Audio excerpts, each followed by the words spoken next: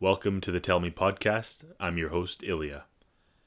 I hope you've all been well. It's been a little while in between episodes, so I appreciate everyone tuning in and engaging with me on my Instagram, asking me when the next episodes are coming out. Well, here it is. On this episode, I have a chat with Amber L. I don't know how to describe Amber. She's just an absolute superwoman.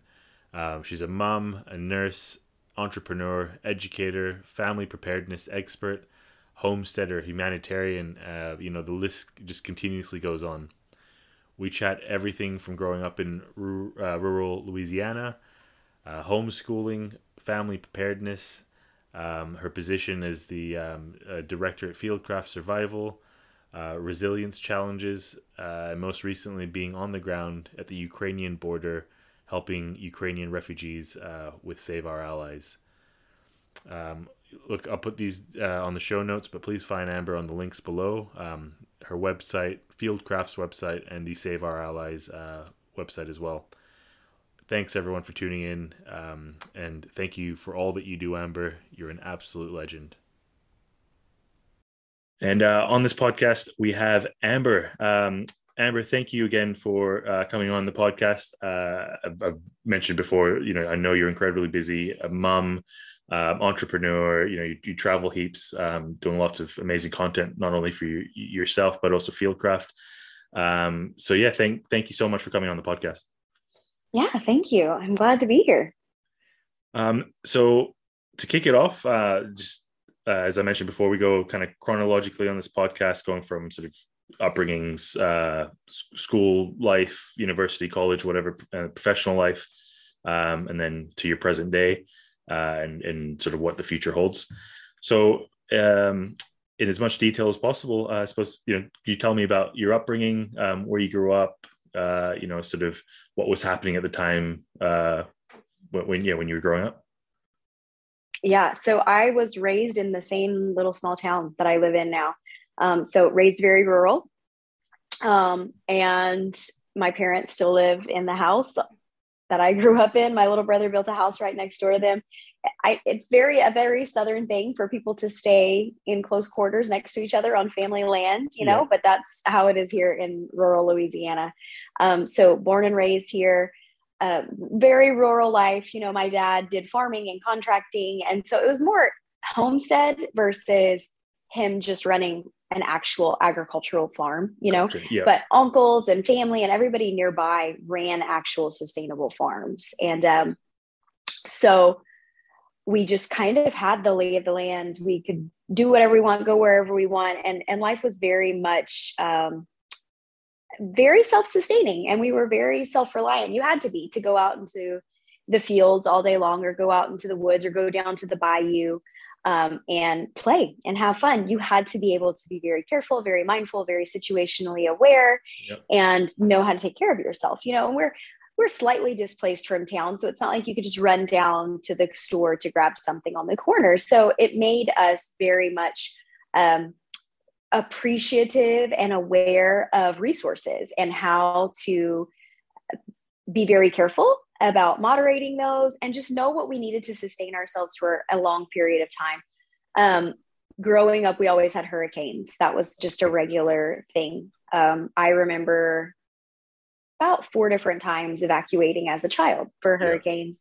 And I was in my freshman year of high school when Katrina and Rita hit that same year, both of those catastrophic hurricanes. And we lost complete infrastructure for over 2 weeks. And so My dad being very resourceful, obviously we had generators, but fuel was becoming very difficult to find. Yeah. He had bulk fuel tanks, because of ag life and his occupation. And so we had access to that, but we had to reserve it and moderate it for running freezers and running fans at night and those really high ticket, quote unquote, high ticket items that you need to save all of your electricity for in the heat of a Louisiana summer. And so it was very profound experiences to go through for that extended period of time and just watch how other people lived and survived in relation to how we lived and survived and how my dad and my mom did it differently. And so many lessons were gleaned in that time. And I just felt such security in that life, knowing that my dad had accounted for everything. He had a PACE plan before I even knew what a PACE plan was for water and food and fuel and transportation. There were always backup routes and for our personal security and even for bartering, it gets gritty after 14 days of no electricity. None of the stores have anything in stock. You can't get fuel. Like, could you imagine? People are literally starting to barter at that point. Yeah, it's incredible. You sort of revert back to, bare basics and what they used to do in the old days, basically. Steaks, like a good steak, can go for, that is a big dollar item. Whenever people have been living off of MREs for about 9 days, like, nice juicy steak. Will give you anything for a steak. If you are the lucky person that's been running a freezer for 2 weeks and you can drive around with a steak, a bone-in ribeye, man, you are the king of the area. Like, it's so funny how primitive it gets so quickly. Yeah, it's brilliant. So it was just really unique experiences. I've heard people say like, oh, you should turn your electricity off for, a weekend and see how your family can survive. I'm like, play on, players. Like, try 2 weeks. We already did. Right. See what you can do after 2 weeks.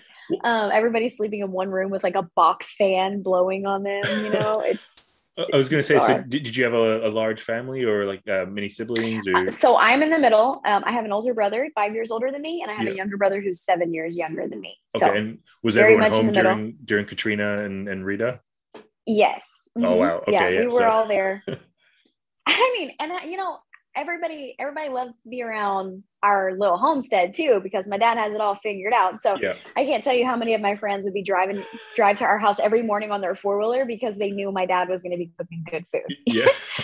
Because he's the guy that has, 7 freezers. I'm joking. He only has 4, but one of them filled with shrimp. We're on the Gulf, so seafood's a big thing here. We always hunted, and so we process deer. Like, we have a smokehouse growing up there. We still process our own venison. So just very, very knew how to live off the land. So my friends would all come by on their furloughs, like, what's your dad cooking today? I'm like, oh, what's on the menu? MRE lemon poppy seed muffins aren't doing you well anymore. So it was just something that I didn't realize I was proud of until I had a reason to be proud of it. So just grew up in that lifestyle. I was president of our local FFA chapter. That was the life we lived. I did forestry and horticulture competitions. I was on the welding team. But I also really loved to nurture and leaned into all of the very feminine components of being a mom and a wife that my mom always raised us to do. Also loved to study and loved to learn. And so I went off to college after high school and I got a bachelor's degree in nursing. Okay. And then from there got married my last year in nursing school, my last semester in nursing school, and got pregnant on my honeymoon, had a baby 9 months later, and went straight into motherhood and have 3 little ones. Yeah. And so learned, still lived very rural. And my ex-husband's family has a very large farm. And so that's where we were for the first part of our life. And I was home with the children and everybody was, working. And so I found a way to incorporate all the things that were very natural for me and that I found to be very beneficial and helpful growing up. And that was just an appreciation for the land, being situationally aware, and just taking them out into nature and bringing them up in that way. And so it was a very slow beginning, it was very slow paced, very quiet. And I got to raise the babies that way, their first few years of life. And just, it made them very emotionally literate children. It made them very aware of their surroundings, not in a fear-based way, but in the way that I had always grown up, just being aware, being appreciative of what they could see, what they could smell, what they could feel, what they could sense, And I've really seen the fruit of that play out as we've moved through life. I now have 9, 7, and 4-year-olds. They're a little older, and just really seeing them take the initiative to take care of their own security and express their own needs and be aware of their own surroundings. And so I consider us a team. And so I am now a single mom. And so the kids and I still do, I homeschool them. So we do a lot of lessons based in nature. I do a lot of their lessons based around safety. I will rotate that schedule. So sometimes it's security, personal security, sometimes it's fire safety, sometimes it's water safety, sometimes it's med skills, but really just being very diligent about incorporating that into their life. And their dad is still a very active participant in their life. And he's one of the greatest outdoorsmen that I know. And so he passes those skills on to them. And he's also very situationally aware by nature. And so they just are surrounded by that culture. And so it creates an environment where I feel secure to travel alone with the kids, which I do a lot. And, for us to really continue living a life where we can thrive and we can live without fear and feel very secure and ready for any circumstances, because I still live in the path of all hurricanes. The world is blowing up, but I'm still very worried about hurricanes. That's amazing. Like hearing all of that. I grew up in almost like a complete opposite. I grew up in Kuala Lumpur, which is like just a concrete jungle, basically. So, but really? It's funny because I associate, situational awareness to that sort of big metropolitan feel, and like just being street smart, I suppose would be the word. But now that we live in the countryside, it's a whole, like, I've got this whole new appreciation for this new situational awareness that I'm trying to get used to, basically, being a bit more displaced than, I can't just pop into a 24-hour convenience store or this and that, making sure that the refrigerator's stocked or the freezer's stocked, and all the little things like you mentioned, not to the scale of having a smokehouse on site, which would be where I'm building up to, but that'd be awesome. But I love that you've managed to sort of impart this on your kids as well, and have them become not only situationally aware, but I guess one of the things that you have to be when you're situationally aware is also just present in the moment as well, just being immersed in your surroundings and understanding where you fit into that big picture. But that's the unexpected benefit of it, right? Exactly. Yeah. And then for them not to feel scared, that they might not be prepared for every single thing, but they've gone through, a bunch of different things in different scenarios where they could apply it for a bunch of different other things as well they might not have ever come across, but it's still applicable in that scenario. So I think that's amazing that you're raising them to be aware of the things that could go wrong, but not necessarily, it's not fear-based. It's just, look, this is how you would address the situation, and we'll run it through. And I love, for those of you, and we'll drop the handles and stuff later, but on your Instagram page, that you have the kids involved in various things, from packing out their day packs to applying tourniquets, things like that, just engaging them and making it a fun activity. You mentioned homeschooling. How did you find, obviously during the pandemic, I think we've almost now forgotten, like, it's just not on the news anymore, but a lot of people were having to homeschool their kids, and they were finding it, so difficult. And just, I think it highlighted the issues with maybe the education sector and sort of the gaps that needed to be filled. Like, how did you find it, maybe speaking to people who had to transition to homeschooling? Well, it was really difficult to have to watch that, because I know that schooling at home is a completely different thing than homeschooling. And so having to facilitate somebody else's lesson plans and having to immerse yourself into a child's education when you weren't there foundationally from the beginning of that lesson or the beginning of that unit or the beginning of that concept. Everything is such a building process in especially in early education. Yeah. That to just throw yourself in the middle of it would absolutely lead to an overwhelming amount of frustration, especially for somebody does not feel called to exude the amount of patience that they have to, or maybe had difficulties in learning themselves or never learned those concepts in that ways. And so it's like a re-education process for yourself each time I'm teaching a new concept to the kids, and it's seeing it through their individual lenses. But homeschool was a choice for me. And so it's something that I'm fully immersed in when I'm doing it with them. And I know each of my child's individual learning styles. And so to have someone else teach them, and then for them to come home in the middle of a pandemic, which there's emotions are already running very high, confusion, everybody's feeling it, and have to figure that out and not have the lens of this is how my children learn. And I do not say that in a judgmental or degrading way at all. Like if you're not physically sitting with your child every day, teaching them a concept, and homework isn't necessarily the same, you don't know exactly how they're learning. You don't exactly know their strengths or their shortcomings. And it's very hard to figure out how to moderate for that and integrate someone else's lessons at home. You just really don't have much control over it. And so it was very different. And it was so hard because, number one, there were people who were like, I knew I could never do this. And here I am doing it. And I still say the same thing. I couldn't do it. I'm not made for this. And it's like, I feel like you got such a short end of the stick because this isn't actually the experience of homeschool. And I'm so sad that you feel like this is what it would be, because it's not. There's so much more freedom in it than what you're experiencing. And then I think that there were other people who figured out how to capture the freedom and flexibility in that in the ways that they could, and then realized, oh, maybe I am capable. This feels really good. I like the control I have here. I like the relationship building I'm having with my children.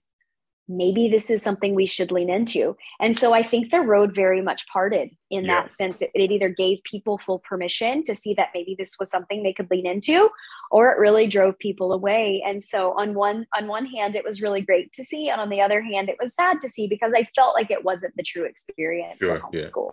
No, fair enough. But I think it pulled up a lot of the issues in the modern education system. And, the education system, compulsory education was created during the Industrial Revolution, and we're not in the Industrial Revolution anymore. And so it served a purpose in the time in which it came about. And our world is different now. It really is. And so, and our children need to be educated in that manner. And I really love Einstein's quote when he said, if you judge a fish by its ability to climb a tree, it will spend its whole life thinking that it's an idiot. And and I feel like my children don't fit into molds. I have maybe one child that would thrive in a school setting if she had to, but my other children would not. And they would lose the parts of them that I really work so hard to nurture. Yeah, exactly. And so I want a little bit more for them than I believe that they're capable of getting in that type of setting. And so I just work to cultivate that here. Yeah. And I love that you mentioned as well before about, that sort of being out in nature and learning about things in nature. Like it's just such an engaging way to capture information for a child as well, where, their kids aren't made to sit in a classroom for hours on end and, reading off a textbook or looking at a screen. Like my little ones, they're 4 and 2, like I mentioned, and they started doing like forest school at daycare, where they go out and they learn about the different, sort of flora and fauna in the area, and it just engages them in that more, I guess, that going back to like that wildness that is so innate in all of us, that you kind of throughout your life, I suppose, or in modern times, kind of just chip away at, and it's really lovely just seeing them run around, and it was one of the reasons why we also moved to the countryside, just having that exposure to tapping into that natural side of our lives. Obviously being on social media, you do great series of videos and stuff with Mike at Fieldcraft. Where did you sort of start with the whole, like with that sort of public speaking or that, that public persona that I know a lot of people, they have this similar backgrounds and, experiences, but they can't, like, you find a way that I think just captures attention really well in a very, like that nurturing sort of manner, which is a nice contrast to what Fieldcraft used to be, where it was a lot right. of just tactics, preparedness, a lot of. I tell them that I'm there to just soften everything. Yeah, that's right. Yeah, just a nice. Yeah, exactly. Like it's not, it's not that military jargon. Even you mentioned pace plan before, and like you said you didn't necessarily know what a pace plan was, but your dad had one. So yeah, when did it start? Like you sort of going out there with your page and all that stuff? So I love to teach, and even my instructors in nursing school told me, they were like, teaching is your forte. Like well, first of all, they told me I needed to just, if I could, go to med school, because they said that I would never be a great nurse. And at first I was just very appalled by this. Like, I just spent 4 years getting a bachelor's in nursing. What are you saying? And my teacher was like, you're a leader by nature, and you're a teacher by nature, and you're not going to work well in an environment where there are other people trying to tell you what to do when you have the capacity to know just as well as they do. And so I was like, you're literally saying that I am insubordinate, like by nature. I mean, that's pretty much what you just told me. And so that was pretty funny, but I loved to teach. Like, I can remember in my postpartum semesters going into the moms' rooms after they had babies and just like feeling so lit up by explaining to them proper sleep, like what they were supposed to do if XYZ happened. And like, here I am, haven't had a child yet, acting like I know, like, well, let me explain to you how to breastfeed. I bet these moms were like, get her out of here. Get the hell away from me. But they were all very nice and receptive. I always loved to teach. And my little brother was 7 years younger than me, and I was his second mother. Like, I was distraught that I did not produce milk when he was born, because my mom had to take him for me to feed him. And I was like, I don't like this. He's my baby. Like, give him back to me. I can take care of everything.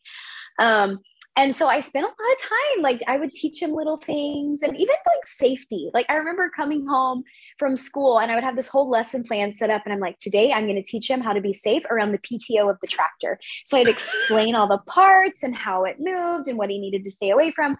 And so I think for me, it was realizing that I loved to learn. And so I could sit with my dad and have him explain things to me, or I could break down a medical journal, or I could learn this concept and all of these vocabulary words. I could figure out how it could be confusing to somebody and then digest it. And then I could repeat the information to somebody else, and seeing them get it and understand was like the very best feeling to me. And since I was little.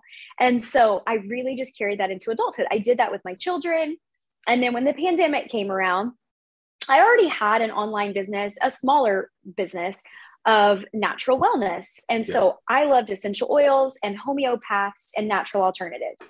And so I used my understanding of the human body and the mechanism of action of different natural components to link and help people understand why essential oils were beneficial, or why we would use structured silver rather than just saying like, you should use lavender, in that capacity. It was more of an explanation of that, and then creating protocols for people. So I just loved to be a problem solver and create a solution.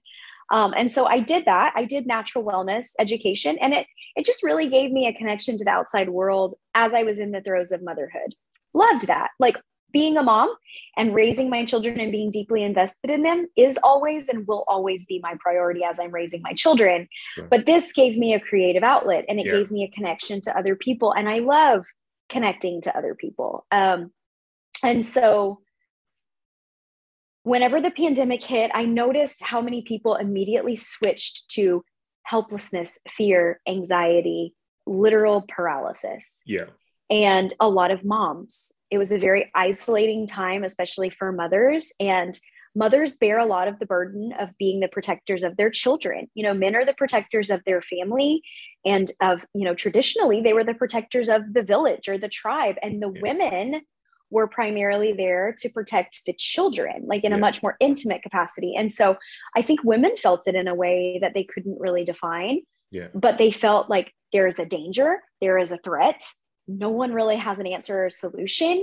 And then there were multiple other layers of threats that were compiling at that time, supply chain issues and children dealing with emotional fears and woes because of what they were seeing, and parents not really being able to explain it. And so I just really started my Instagram, or my public presence transitioned at the time to being more educational towards these women, giving them solutions, showing them that there was so much they could do right in their own home. And so I connected with Fieldcraft in the summer of 2020. They were really busy at that time, because obviously a preparedness company is going to thrive in a season like that. Yeah. It's great business for them. Yeah. And up until that point, they were very tactical. Most of what they did was very tactical. They were about to prepare to make their move to Utah, and Michael was very much looking to expand into family and to children and include them. And he hadn't really found the proper person to fill that role yet, I guess. And so I think his vision of it was someone that did not appear extremely tactical and could be very relatable to the average mother and family. And so when we connected, I was what he was looking for, and that company was a good fit for me. And so I made some content that summer just to kind of see how it worked with the community, and people loved it. And so here we are. we grew from there, and we were able to reach a demographic that I think what really needed to be reached. I was going to say exactly right. And like, you hit the nail there when you said community as well, where I feel like, yes, there was that community in the sense it was, veteran owned, but it was just, primarily tactical side of the house with the preparedness, obviously, as a component, but the lifestyle factor of it, I think, really came to place when you sort of started putting in your content and collaborating really well with them. And so with preparedness, speaking about preparedness, I think one of the first posts I saw of yours was the boot of your car, and you had everything organized. I was like, that just looks like OCD, like amazing sort of like structure to it. And so that's when I started tuning in to a lot of your stuff. With so having grown up obviously in a rural area, there's resources in terms of living off the land, that sort of thing. What do you tell people who live in sort of, I guess, more metropolitan areas where they might be in a small apartment, they might not even have a car, you're working your jobs, you're living the rat race kind of life. Where does one start with preparedness? Like where do you so I love telling people that the most important thing to do to start is to be very honest with yourself, to sit down and have a conversation with yourself, have a conversation with your spouse, your significant other, your family, if your children are old enough, even your younger children. And you really need to get to the bottom of what does your life look like in this season, and where do you feel like your vulnerabilities or your threats are? Where are you most concerned? Think about the main avenues of your life, water, food, medical, transportation, communication. Figure out what you have accounted for already. So like make a sandwich of your strengths, what do you have already? Like what could be used to your benefit? Where are you falling short? What are your concerns? And it's really important to bring in the opinions and the insight of other people in your family, which I think for me is always the connection of trying to encourage women.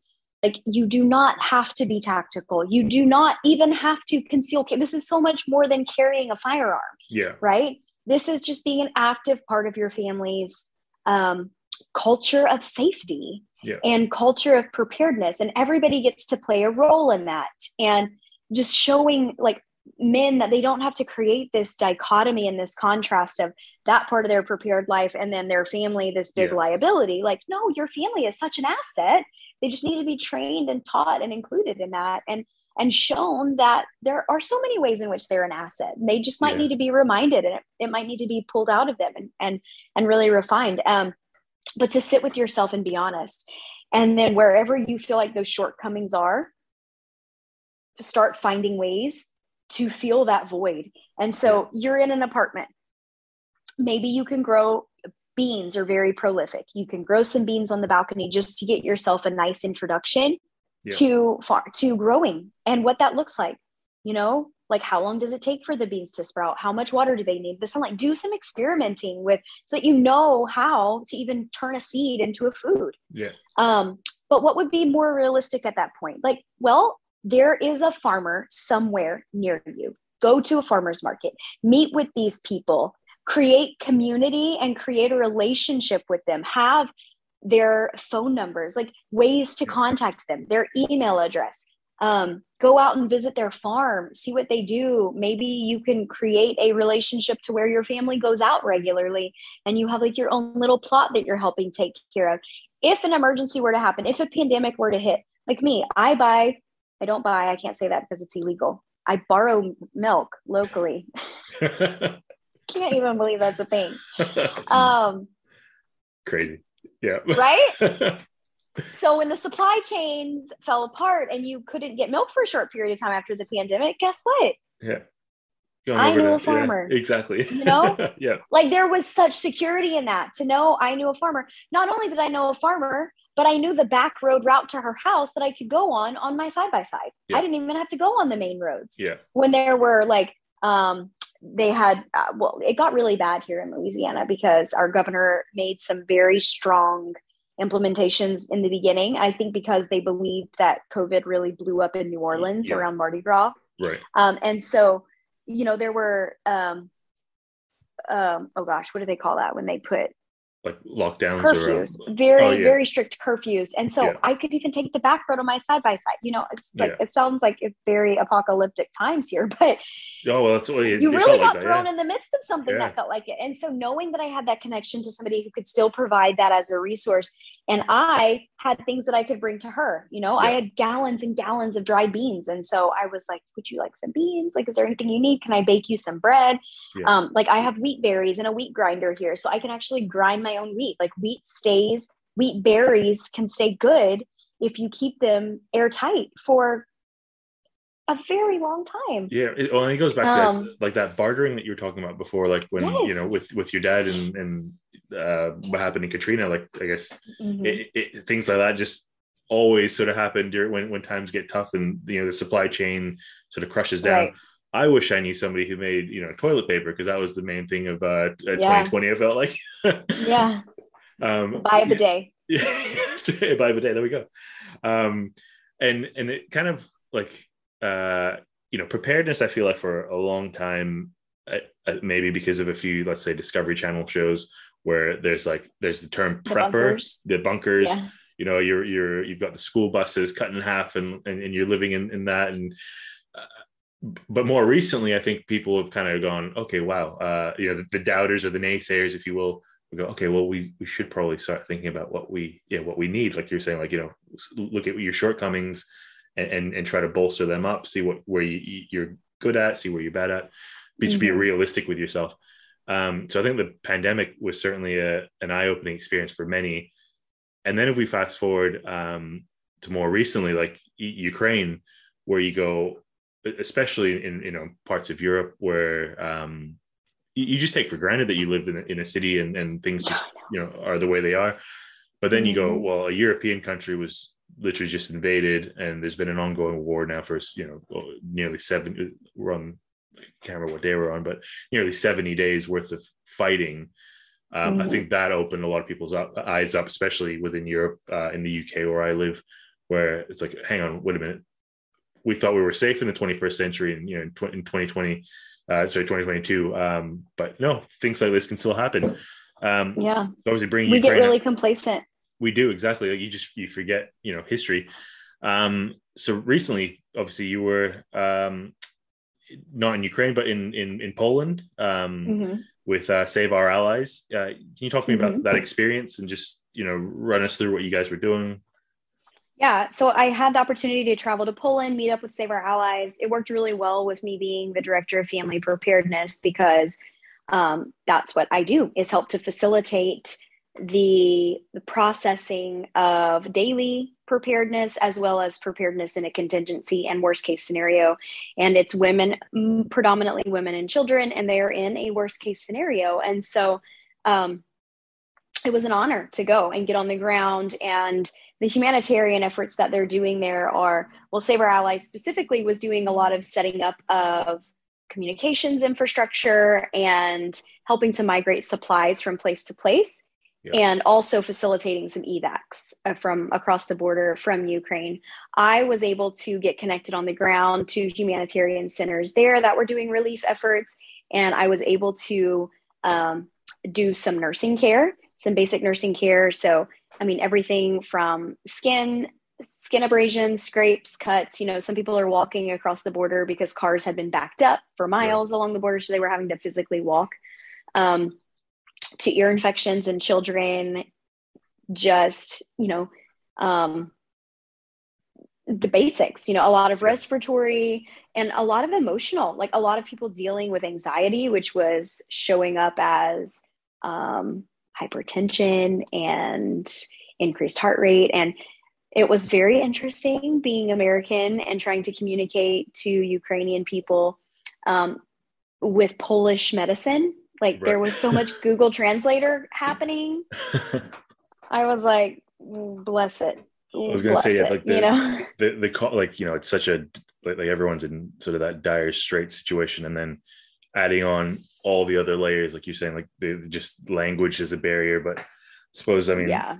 I'm usually not anti-tech, but like it's one of those situations where like it's amazing having things like at our disposal, like Google Translate.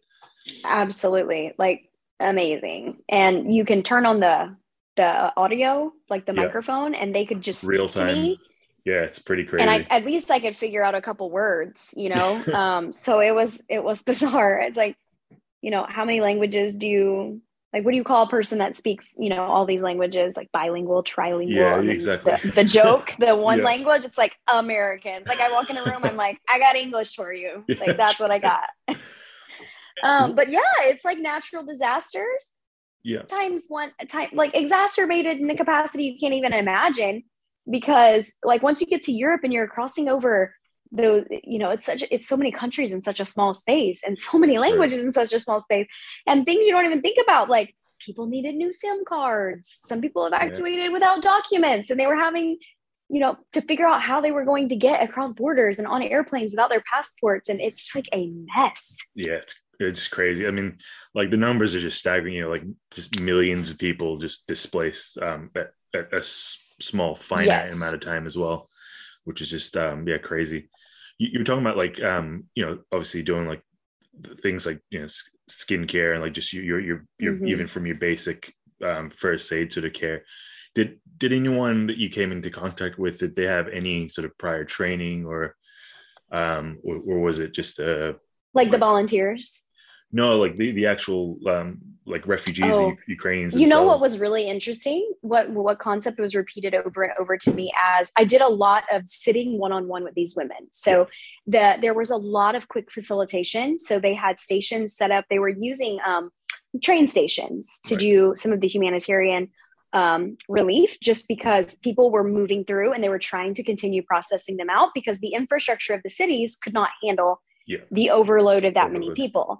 And so they were really trying to move people through as quickly as they could. So the stations set up there were very short term. So Right. 3 hours, you could have 3 hours on these cots, just to kind of get your bearings, switch over your SIM cards, have a meal, change some clothes. Obviously they have donation stations there where you can change out clothes, Yeah, maybe change out your luggage to something that could accommodate what your needs a little more, get some basic medical care, and then process through. So I did some work there, but then I also moved over to centers where it was like a 48-hour or a 72-hour center. right. And so the pace was a little slower there. People were able to take a break and, lay down, let the kids get some rest and really try to figure out what their next move was. Yeah, And that was a really intimate experience because I got to sit, at the feet literally of these women and just mourn with them, but hope with them too. And the repeated sentiment that I heard over and over again from these women through Google Translator was, I was not prepared for this, or I wish I would have had more time. Right. And so that really hit home, is realizing that we have the luxury of time right now. If we are not in the midst of this, if you're not Ukrainian, if you're not in a war-torn country right now, you have the luxury of time. And that's something that they realized they did not take advantage of, and they took for granted. And so having copies of their important documents, having a bag ready to go that had the basic necessities they might need, medication they might need, really important things they needed for their family and for the unique needs of their own children at the age ranges they were at. All of these things would have made this experience not less tragic, but maybe less of a shock, something that they felt they could handle a little more easily. And so I think that's a lesson that we all take from this, is that, like you were saying before, we get so complacent, like nothing is guaranteed for us. And so it's not being paranoid, it's being prepared. And I promise you that the millions of displaced Ukrainian people would tell you right now that they wish they had taken 2 hours out of an afternoon to prepare emergency bags, copy some documents, and have everything ready to go. For sure. For a scenario like this. It's like, I kind of, I mean, not to this scale, obviously, of what's happening, but like, you kind of go, you know, the person who pays attention when there's like a fuel crisis, for instance, and who spent that extra, 10 minutes to just divert their trip to go fill up at the Bowser. And then, that person now has petrol, but it's that preparedness, that sort of forethought that they put into it, that just, makes their lives just a lot easier in that sense. But I also feel like sometimes with preparedness, it helps you sort of in the moments where your world is out of control, that you have some sort of semblance of control in that sense. Just like on a, First of all, wait, what is a Bowser? About like a petrol pump, like or a gas pump. Okay. Yeah, sorry. A gas station. A gas station, yeah, like the physical pump that pumps the gas. Got it. But I'm over here like, what's a Bowser? What the hell's a Bowser? I learned something new. Got it. I was gonna ask, like, as a mom,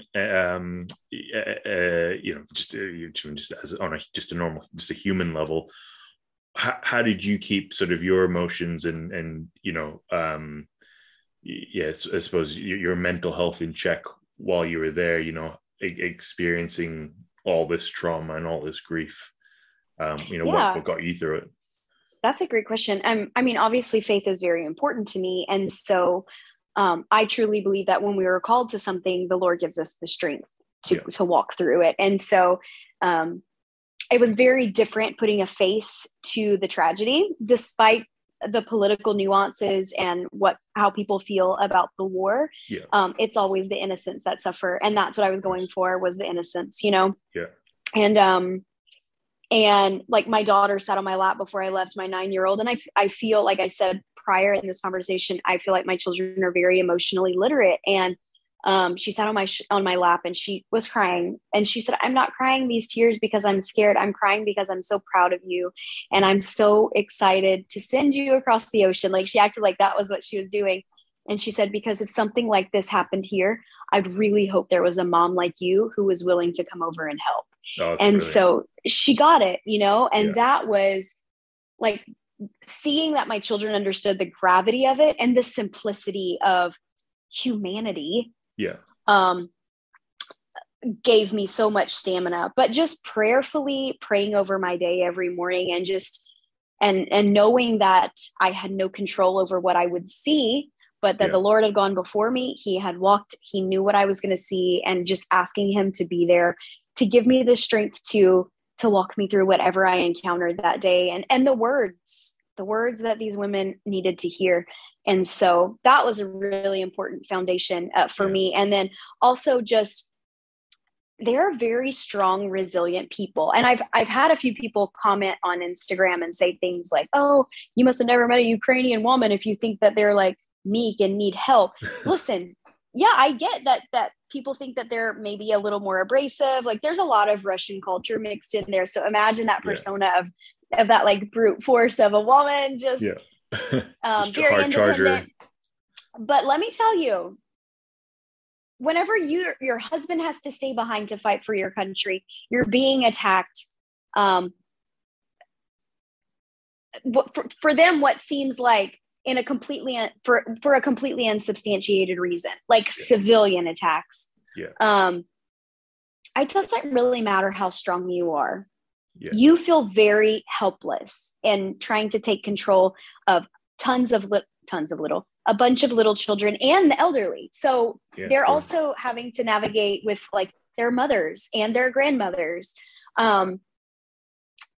It's hard, no matter how strong you are. You know, it's a very complex situation. And so I think that that's such a funny generalization for people to apply to this. Like, I don't think war is easy for anyone, No, you know? exactly. And so it's very unfair to place that expectation on their head. Like they're going to be totally fine. Hopefully, eventually, but they're not right now. Yeah. You know? It's exactly right. Define fine, right? So, sitting at their feet and just listening to them in the midst of the tragedy. They were very surprised that an American would be there. They kept asking if I was in Europe. They thought I was in Europe for some reason. And I just happened to go to Poland because it seems like an easy thing to do. And when I told them, no, I came from America, they always ask why. Yeah, right. And the general question was, why would you leave freedom to come here? Yeah, like and the I safety. just always right. And I always told them, because you matter, because your life matters too. Yeah. Democracy matters. Freedom matters, regardless of what soil I'm standing on. And so obviously there's tragedies that happen everywhere. You know, there's tragedies happening at our US border. Yeah, like exactly. I get that. But I think it's really important for us to focus on where we're called to lean into and have that personal discernment. And so I can't be everywhere in the world. But I was supposed to be in Poland at that time. And I knew that's where I was supposed to be. I was called there. And so I went, and it's but a drop in the bucket, really. But to those people that I one-on-one with could sit at their feet and answer their questions and help them make a plan and reassure them that even though they didn't feel prepared before, guess what? All we have is now, and all we have are the choices we can make and the controllables we can control right now. And so moving forward, that's what I'm going to help you do. And that I'm going to encourage you to do that and to recognize that. And that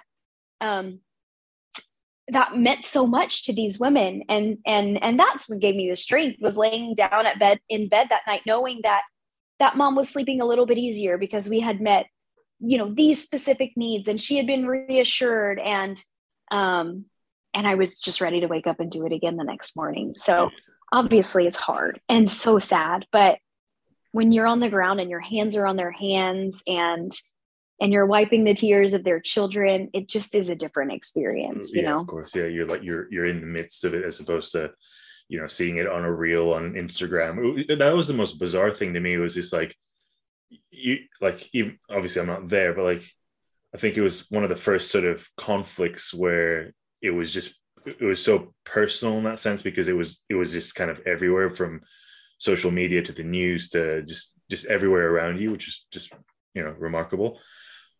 What sort of considerations did you have for your own, you know, let's say your EDC or your preparedness, you know, because you now don't have access to your vehicle that you normally have. Yeah. You know, for instance, like your firearm for security, you're having to have a reduced signature, I suppose, or, you know, be a bit more discreet maybe in the way that you moved around.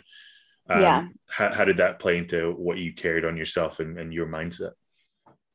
Yeah. So it was really important. I knew when I got on the ground that communication, and for communication to be something, I actually got detained by border security. Right. In the airport, and they kept me for an hour, like going through my things with a fine-tooth comb, would not give me access to my phone. Yeah.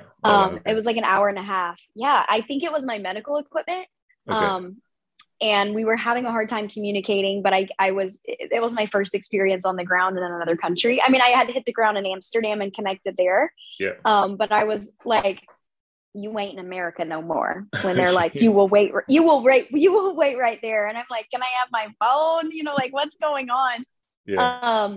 And so I had that experience for an hour and a half where I was completely disconnected from the world, like sitting in a chair with a security guard standing over me, no access to comms. And I was like, I don't really like this feeling. Not a good feeling, no. So I made sure comms was something that was a critical component of my entire plan there. Yeah. And so I would transfer to a Polish SIM card as soon as I hit the ground, because actually, like, Russia can track American SIM cards. Sure. And so that kind of made it a little more secure for me. I had backup chargers for the phone, backup battery chargers, and then also solar chargers. And I made sure those were fully charged, because I knew, like, I needed Google Translator, which I had downloaded and installed the Polish to English, Ukrainian to English versions, and then the reverse, because you can download them to your actual phone so that if you lose service, you still have access to that. Yeah. And so I knew that I needed that. I also have a satellite device called a Zoleo. Okay. And so it's great. It's kind of newer. It's like it's similar to the Garmin and InReach, but it's very small. It's like the size of a credit card, but a little thicker. Yeah. And so you use an app on your phone. And so if you lose cell signal, you then can communicate using the app through the Zoleo that connects to your phone via Bluetooth, and it sends signals to the satellite, and you communicate to the people that you have set up in your app. And so I had many layers to my comms. And so that was very important to me. I used a lot of our Fieldcraft supplies. So I had my 20-liter duffel that I had all my med supplies in. Yeah. And then I could transfer the components into, like, the small Velcro pouches into a Vertex bag that I had. Okay. So Vertex is another. And it's very gray, man. Like, there's no big signature on it. And so I could have, there's like an entire panel that you can fully unzip the outer panel of, and it's a MOLLE in there. Okay, yeah. And so I had, like, my tourniquet, my Fieldcraft little Velcro pouch could apply in there, because I had a lot of med tools that were smaller, like an otoscope and pin lights, because it was a lot of ear infections and throat and, ear, nose, and throat with the young children. And so all the small parts I could have in the zipper pouches. Being organized was very key. Yeah. And then a lot of med supplies, because that's what we utilized. And then all my comms equipment. And so I just kept those all in separate little clear pouches. And I had my Vertex backpack that I used every day. But yeah, I tried to stay very gray man, because I didn't want to be just this outward American, obviously, walking down the streets of Poland by myself, because I did spend time by myself. The team from Save Our Allies had to be back and forth in Ukraine. And so they could be with me when they could, but I did also, once I got connected with the humanitarian centers, I was on my own for some of the time. And so we all know that it is a NATO country. And so you do feel a little safer, but it's also war. So let's not think that there's not infiltration in the cities of people keeping their eyes out. I'm working with a non-government agency, but I'm not going to be naive enough to believe that it's not a possibility that people could be having their eyes out for me. And so I didn't want to be like the outright, she's here offering medical care, or she's a tourist.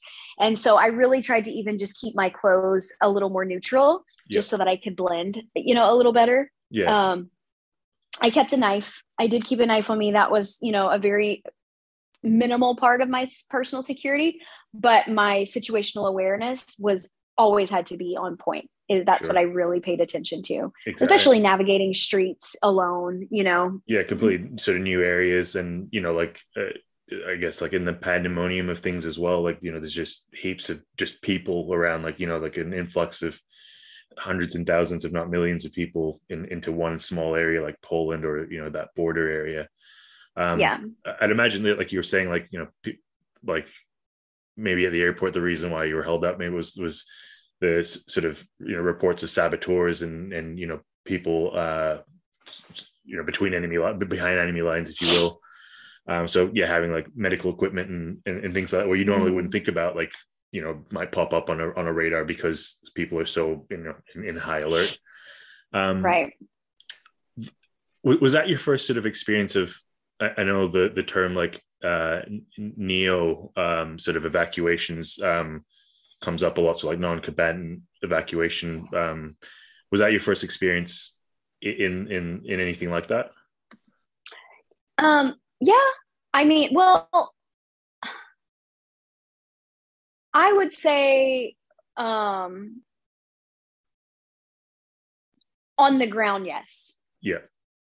You know, um, we did a lot in the facilitation of helping the Afghans Okay. in their Yeah. evacuation. I was going to say, because Save Our Allies obviously played a massive role in that. They're like, I think, one of the first sort of organizations, non-government, on the ground, Right. and obviously leveraging. So I'll link Save Our Allies, but like Chad Robichaud and I know like Tim Kennedy obviously posted a lot about it as well to get some, great sort of get the word out, if you will, using Yeah. his platform.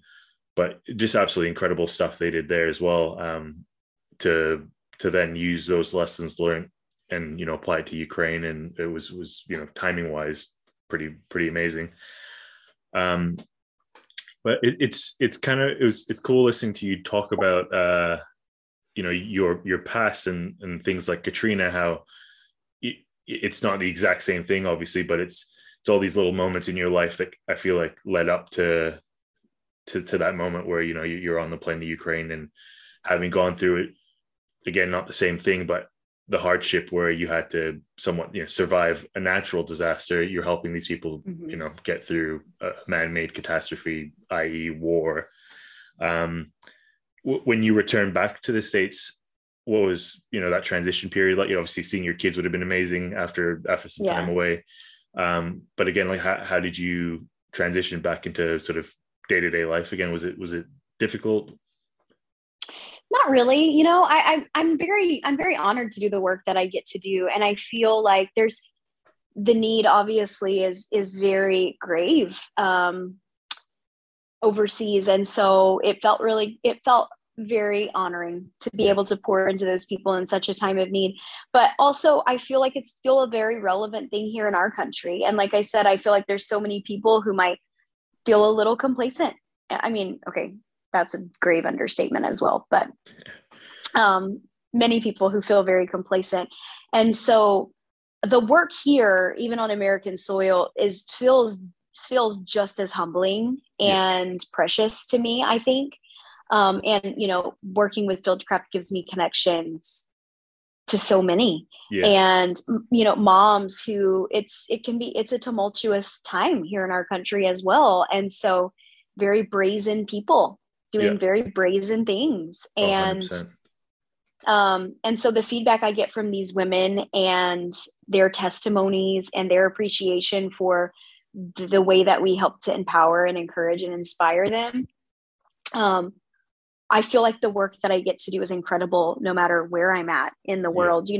I mean, deeply grateful. I came back feeling very grateful. Definitely put a lot of things into perspective, maybe things that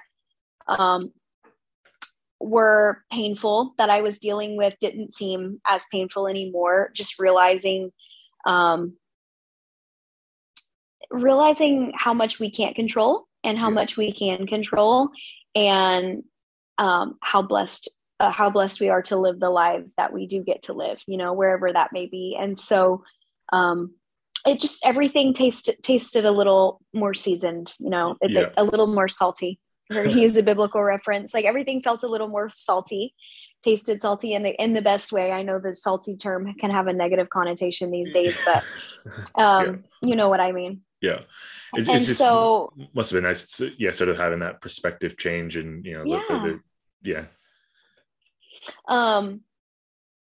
and made great connections while I was there. I met a woman reached out to me on Instagram who's followed me because we had the homeschool connection. We both used the same curriculum, and we had connected over homeschool before. And she was in the same town as me, American, stationed there with her husband, who's military.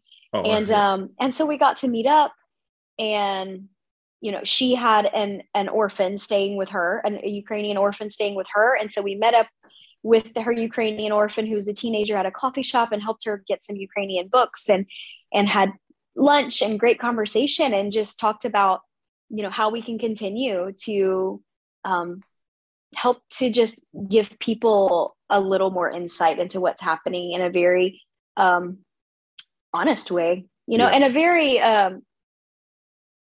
human way, to show the humanity of it versus just what you're seeing on the news. And so, that was amazing to have that, like, to make a connection with somebody in Poland, like during this whole during the crisis and everything. I like the way you put that as well, because like in everything else, everything I feel these days is just completely always politicized, and there's always, the arguments to be had and whatnot. But at the end of it, like, it's human lives that are in need of help, and that's what you were there to do. I loved. I think Mike put up a couple sort of videos and stuff of basic things like how to apply a tourniquet, and I think that was the main one that a lot of people had asked them about. But again, going back to your Instagram, some of the YouTube videos you've done, you set up like on your page, just like a link to like an Amazon purchase list or suggested items. There's also like PDFs that you've set out to, like of how to pack out, like kids EDC bags and vehicle preparedness and all that sort of stuff. Do you have any more plans in the future to take that content and make more videos, or what's in the sort of the pipeline down the track? I'm really trying to read the audience and figure out what works best for them, because I don't want to just put out information to sell a consumable and say, oh, this would sell really well. I want to create the solution that people will not only be able to invest in, but will actually lead them to implement it into their life. Right. And so the implementation part's important for me. And so I know things that sell. I know that what's catchy and what sells aesthetically, but I want something that actually produces results in people's homes and people's lives. And so whether that's more video content, which we do, like we will always do video content at Fieldcraft, because that's a wonderful resource, and we are a media driven company. But trying to discern, is it PDFs? Is it small unit studies? Is it more ebook style, like a consolidation of them? Is it, what is it? But being, so right now I kind of break it down by category. So it might be just fire safety, or it might be stranger danger. And so once these miniature courses or resources are more built, they can be consolidated into larger resources, which I've done smaller versions of, like a family preparedness blueprint. I've done classes on that where I have resources for people to use. So really figuring out how to make those very dialed in, using people's feedback, dialing it in, adjusting, adding to it, and then having supporting content. Like maybe there's QR codes in the PDF that lead to a video that's a little more descriptive. And a combination of them all. But really just trying to figure out what the audience needs and filling that void for them. I was going to say, medium wise, behind you, you've got a whole bunch of books, like when things really hit the fan and you're out of electricity and cell service and all that sort of stuff. I feel like having a hard copy sort of manual or book would be amazing. Is that something that you guys would ever consider doing? This is like, physical books? We love physical books. I mean, I feel like the sky's the limit at Fieldcraft. Like we will figure out how to do whatever it is we want to do. I mean, there's a lot of resources and books that exist that we like to push people towards. And so done is better than not done, right? And so if there's a solution, we will point to it. But I mean, our vision is always to create resources. We have Kevin Estella, who works with us. He's a published author. Great book out. And he has another one coming out. And so, I would not discount that there's many of us that, I say many, I would love to write books. Mike is in the process of writing a book. And so, that's definitely something that we could see in our future. Definitely. That'd be awesome. um, I always sort of try to chat about like a bit about mindset and certainly I think more recently about resilience. And timing wise, I know you recently did was it a month long of cold plunges or ice bath type scenarios? that was January. Okay. Yeah. Yeah. How is that challenge for the month? Because obviously that the concept behind it is obviously physiologically it's good for you having that sort of shock, but also in terms of resilience building, that's psychologically, mindset wise, it's also highly beneficial. Can you sort of just talk us through how that January was for you? Yeah. So I decided to do a resilience challenge for this whole year. So every month I do something new. Okay. And it can be very small things, it can be large things, but it's always very personal for me, like what I'm led to do next. And maybe I do a lot of evaluation and reflection. And so wherever I feel like I'm having a void, that's where I feel it. Okay. And I figured I'd start the month off with a bang. And so I did the Wim Hof method. And so January is a great time to do that. And, I travel back and forth to Utah for work. And so I actually even cold plunged in, a 30-degree reservoir at one point, which was amazing.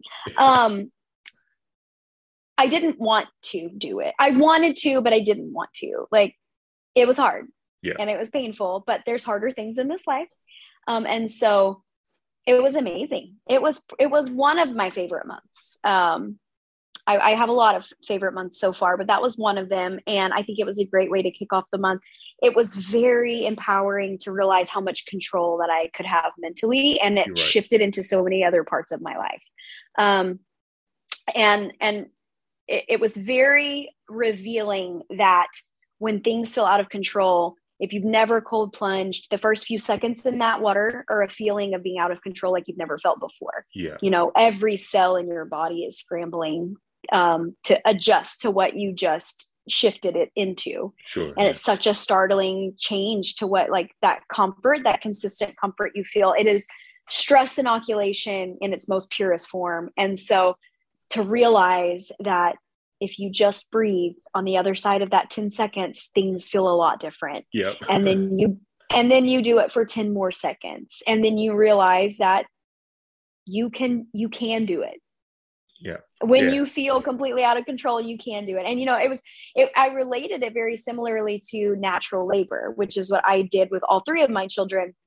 And I loved it because it was a mental game. Yeah. It was mentally convincing yourself of your capabilities, and it felt so powerful. There's no feeling like getting through that and then realizing what you were capable of. And so to do that in small quantities every day, it was incredible.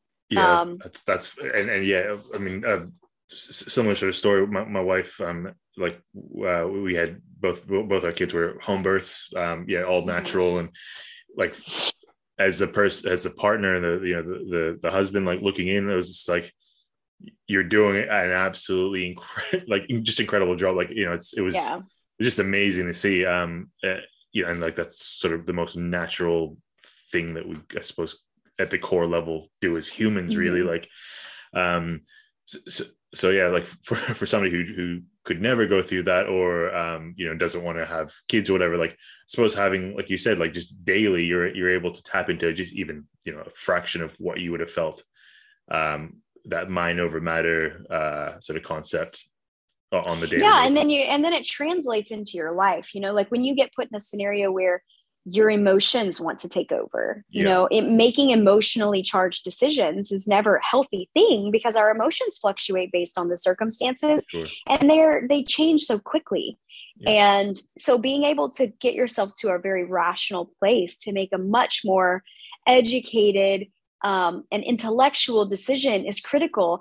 And I say decision, that could be something as simple as your response to your child when you're overstimulated and when they are losing control of their emotions, rather than meeting them on that on that very emotional level, once you realize that on the other side of that 10 seconds, things are a lot different, you take that template and you translate that into your life in whatever way you need. And so you breathe through it, and you literally teach yourself to breathe through moments, through tough, hard times.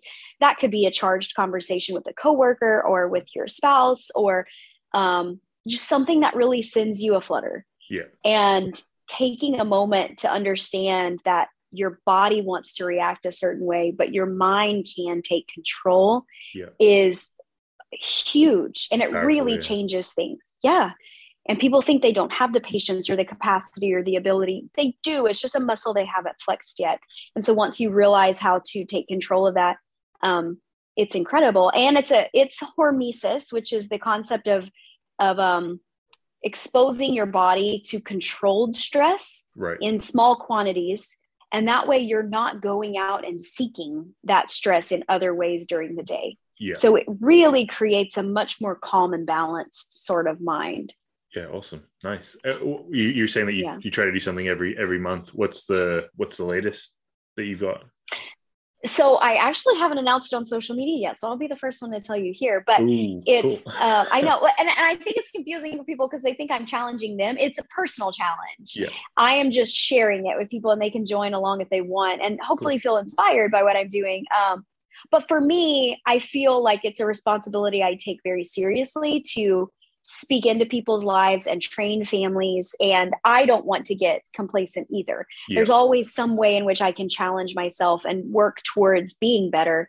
And my counselor jokes with me that she's like, in the middle of the year, that would have thrown anybody. You know, it's I've only been in a divorce for about 10 months now. And so she's like, most people would be coasting, and you're like, let me figure out how to make this a little more challenging. You know? I'm like, well, that's just who I am, I guess. Yeah. This month it's meditation and breathing. And so I didn't do the breathing during the Wim Hof because it was just like a whole other layer. And I was trying to just get through the actual act of cold plunging. Yeah. And so meditation, not new agey meditation, but very much just clearing your mind and creating space to breathe and to allow everything to just settle. And so I'm using a prana mat. Have you heard of those? Are they the ones with like, they've got like little spiky bits that stick out in various places, and then it's supposed to like warm, like promote like a really warming sort of sensation on your back? Yeah. So it activates like the lymphatic drainage and it's kind of like, in some ways, it's like acupuncture. And so I'm using a prana mat for that. That's the brand is Prana, but I love it. I can't wait to share. It looks very aggressive when you get off of it. Like your back looks completely torn up. But it's incredible. And yeah, just, I do a lot, you know, I homeschool my children. I run 2 businesses, you know, out of my home. I travel pretty regularly. And I also like keep up with garden and just like a whole semi-homestead. And so taking time to just breathe and allow myself the space to think. And it's a practice. Like you have to build to it to not be concerned about the next thing on your list. And I'm always like, Amber, it's still going to be there when you're done. You need a moment to breathe. Like you truly do. You need time to breathe. And like, for me, it's very faith-based. So time to receive, you know, input. And so it seems very woo-woo for me to do that for a challenge, but let me tell you, it might be more challenging than cold plunging. Oh, I've never, I don't think I've done like cold plunging for like a full month or anything, but you know, I've done it in the past. But I agree, like I remember going through the police academy, I think, and it was like when we had like a yoga session or something like that after, you know, like our strength-based sessions. And at the end of it was like self meditation and, you know, just listening to the whatever audio track was playing. But I just remember thinking like, how in the hell do people do this where they've cleared their minds and they're just like in the moment, just focusing on their breath, and then eventually that goes away, and Right. a vegetable in a sense. Right. And then I even tried like the sensory deprivation pods, Yeah. with the salt in them, so that you're weightless and everything. And I just never could clear my mind, so I think I might have to revisit that, because on the times where I was kind of close, I remember sort of coming back or waking up and just going, wow, that felt like I took like the longest, nap, or had the longest sleep of my life, where you just feel so, I'm sure there's like more scientific terms like your dopamine and serotonin and all that sort of stuff. It has just sort of rushed through your body. But how long are your like meditation sessions? Like, are you timing them, or is it just a free sort of? Well, right now I'm doing about 10 minutes, but I'm Okay. gonna just I actually feel like between 10 and 20 minutes is a really good time frame for me. Yeah. I've done like saunas, and so I feel like being in the sauna for like 25 to 30 minutes it's really good. I'm not consuming too much of my time, Yeah. and it's just really allowing some headspace, and then I can, move forward into the day. Sure. Quiet time's not a new concept for me. I wake up every morning and spend time in the Word, and I have for years. Yeah. And so I'm very much a journaler, and so I write things down. I'm going to do journaling as a challenge 1 month though, just because I really want to try to encourage other people to do that. I think taking things from your head and getting Yeah. them down is huge. Absolutely. And clears up so much more headspace than people realize. But yeah, I'm at 10 minutes right now. Also trying to not kill myself on the prana mat, just go numb after a while. But I love it. I really do. Yeah, I'll have to check it out. Yeah. Look, I want to sort of end off, I guess, around the whole preparedness concept, because I think it's something that people, especially like my audience, not that I have a massive audience or anything, but it's a lot of friends that I met at uni, and just friends who aren't anywhere into preparedness whatsoever. Yeah. But I always, like you speak to them about various things to try to get them on board, like, just get a couple more cans from the grocery store when you're buying your baked beans, like little things like that, just to not stockpile, Yeah. but just to have supplies on hand. What's the, like, for somebody who is put off by it because it's traditionally kind of seen as this preppy type thing, which is relatively male dominated as well. From a family perspective, what's your biggest sort of tip to get somebody really thinking about preparedness? Yeah, I think it's important to just suggest gentle approaches and give people some context into real life scenarios when this has been useful and not apocalyptic. And I feel like we all experienced the pandemic. So everyone can relate to that, and especially for parents, approaching it from, this is such a simple way to make sure you not never, but to help offset your feelings of helplessness when it comes to your kids, like very simple things. And it's not, and I always suggest to people, it's not always just about you. It's about the people that you can help and impact as well. Yeah. The people in your community who don't have the luxury of time, or who didn't see it as a worthwhile investment. Think about it as a very simple way of you just showing up in the world for other people. Yeah. For me, it's making it very simple for them. It's literally giving them a PDF of, this is what you should have. You should start off in your stockpile with. I do the rule of 20. So 20 pounds of beans, 20 pounds of rice, 20 cans of meat, 20 cans of vegetables, 20 cans of fruit. Right. Yeah. Like super simple. Yeah. You can knock that out in a couple of months. Yeah.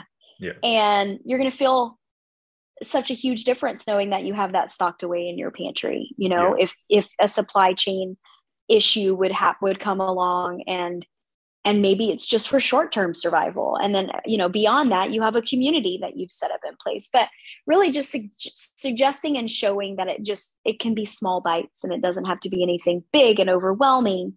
That normally can encourage people. And I really try to maintain the relatability, and I tell my friends sometimes, like, just send your people to my page. Like, I feel like I look like a very modern mom. Like, I don't Honestly, I'm like, yeah. unassuming, right? Well, that's the thing. Like, I am. I think my wife some not freaked out, but like she was, getting a bit worried with the whole Ukraine thing. She's like, we're not that we're tech, kind of in Europe and all that sort of stuff. And I was like, check out Amber's page, and she's like, this is amazing. Like, not only is Oh, everything I just love like it. perfectly like sort of tucked away in the back of her car. It's like you wouldn't even know it was there.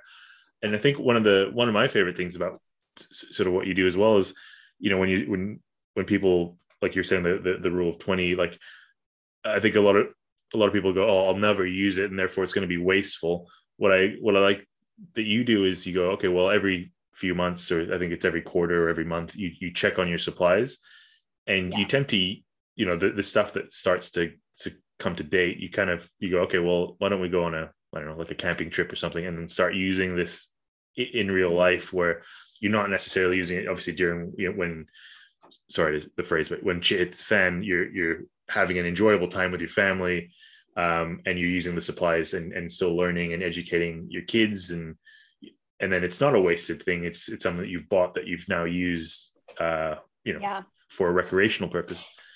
And my Um, kids love, like, I love that when we go places, if anybody needs anything, my son is like my biggest fan, I swear. And he'll be like, my mom has it. My mom has it. I'm guessing maybe you got that from your dad with all the beef and the smokehouse and whatnot. So it was like, the place Yeah. to go was your My mom has your it. family's place. My um, mom has everything. exactly. Yeah, that's right. Um, so we were saying before how you've sort of added the softness around fieldcraft, and sort of given them this new demographic that maybe that not needed, but was nice for them to have, or for you guys to have now. What's one thing that you've picked up or learned from them that you maybe were surprised by? Um, I think it was surprising at first for us to realize how much continuity there was between the way that I was raised, the way I had raised my children, and the military, Right. Yeah. even like the things that I didn't have a word for, that they weren't really sure how to facilitate into civilian life. Yeah. We were able to meet on that middle ground. We came together in like the middle of that Venn diagram. Okay. Yeah. Okay. And It's so, like the like, two worlds converging basically, and yeah. yeah. And so we were able to take, my planning versus their pace plan, and Yeah. like put a name to, like, actually like create an identity Yeah. that worked well in the civilian world. And that happened with so many different things. um I think I was very surprised at how much respect that I gained from them, and that they didn't expect me to conform to how tactical they were by nature. Yeah. They just, all they wanted from me was for me to be myself and to bring what I could to the table and to be teachable, and then also be willing to teach. And so I feel like we very quickly developed such great working relationships in that capacity. Yeah. And we've all been able to learn so much. I think I've learned much more from them. They have so much wisdom to give, Yeah. but really just them still being willing to be malleable in like, what, we know a lot about a lot of stuff, but maybe teaching kids isn't really our forte, or speaking to women Yeah. Yeah. about Exactly. concealed carry and dresses. And so just willing to open the door for one another in that way, because there can be so much ego Yeah. involved in that world. And I've said so many times, like, I'm not here to be tactical, I'm here to make it practical. And so we've just really stuck to that. And so I think that's all worked really well for us. And I think I was maybe surprised by it at first, um, to see that they were capable of putting all of that aside in Yeah. order to make room That for. openness, sort of, Mhm. well, embracing another Yeah, perspective as well. Is there for going to sure. be an amber line on the Fieldcraft leather goods section? I mean, listen, I don't know if you know, but I'm like the cultivator of the clutch movement. I did not create it. Kenny and his wife created it many years ago, but I was Yeah. like, I will push this bad boy because I love it. And it's worked really well. But Nope. So we actually have leggings coming out. Those aren't leather, but we did a collaboration with Alexo, and we're doing a short run of leggings. And we're getting a lot more of like female based goods, even Yeah. just swag. Yeah. Just But lifestyle I sort of stuff. love working. Yeah, I love working with companies that fill a need in a Yeah. very quality oriented way. Right. Yeah. And so making connections with those companies and facilitating those relationships is something that is really important for me too. So you will look for content coming from us for, things like even bedside gun safes, Yeah. for families in the home, like working with companies that create those. And Yeah. so yeah, sometimes the community aspect is just as important as the creation aspect. Sure. Yeah, that's awesome. Look, thank you again so much for your time. I know you're a very busy woman. And where can people find you? Where can they reach you? What's the best way to get in touch with you? Thanks for having me. You can find me on Instagram at ms.amber.elle. And then I also create content every week on the Fieldcraft Instagram. So that would be at Fieldcraft Survival. And then we have a YouTube channel for Fieldcraft that you can find a lot of a little more depth videos at. And then you can find in the show notes of those YouTube videos pointing you to our exclusive content channel for Fieldcraft, where we go even more in depth. But yeah, very, very many resources out there. I also have a website. It's www.amber-elle.com. And so I have some ebooks there and some things like that, a little more information like blog posts where you can get a little deeper into like my specific content. I also have my wellness business there. So all my resources for like essential oils or homeopaths lives there as well. Awesome. Yeah. I'll obviously put all that in the show notes, and obviously shout out to Save Our Allies as well. On your website, that's where I mentioned previously about the PDFs, and I think you've got the Amazon list on there as well. So everyone check it out. Yeah, awesome. Thank you so much. Yeah, thank you. I appreciate it. I'm honored to be here, and I hope your audience resonates with the message we had today. So I'm sure they will. All right. Thanks, everyone. Thanks for listening. Bye.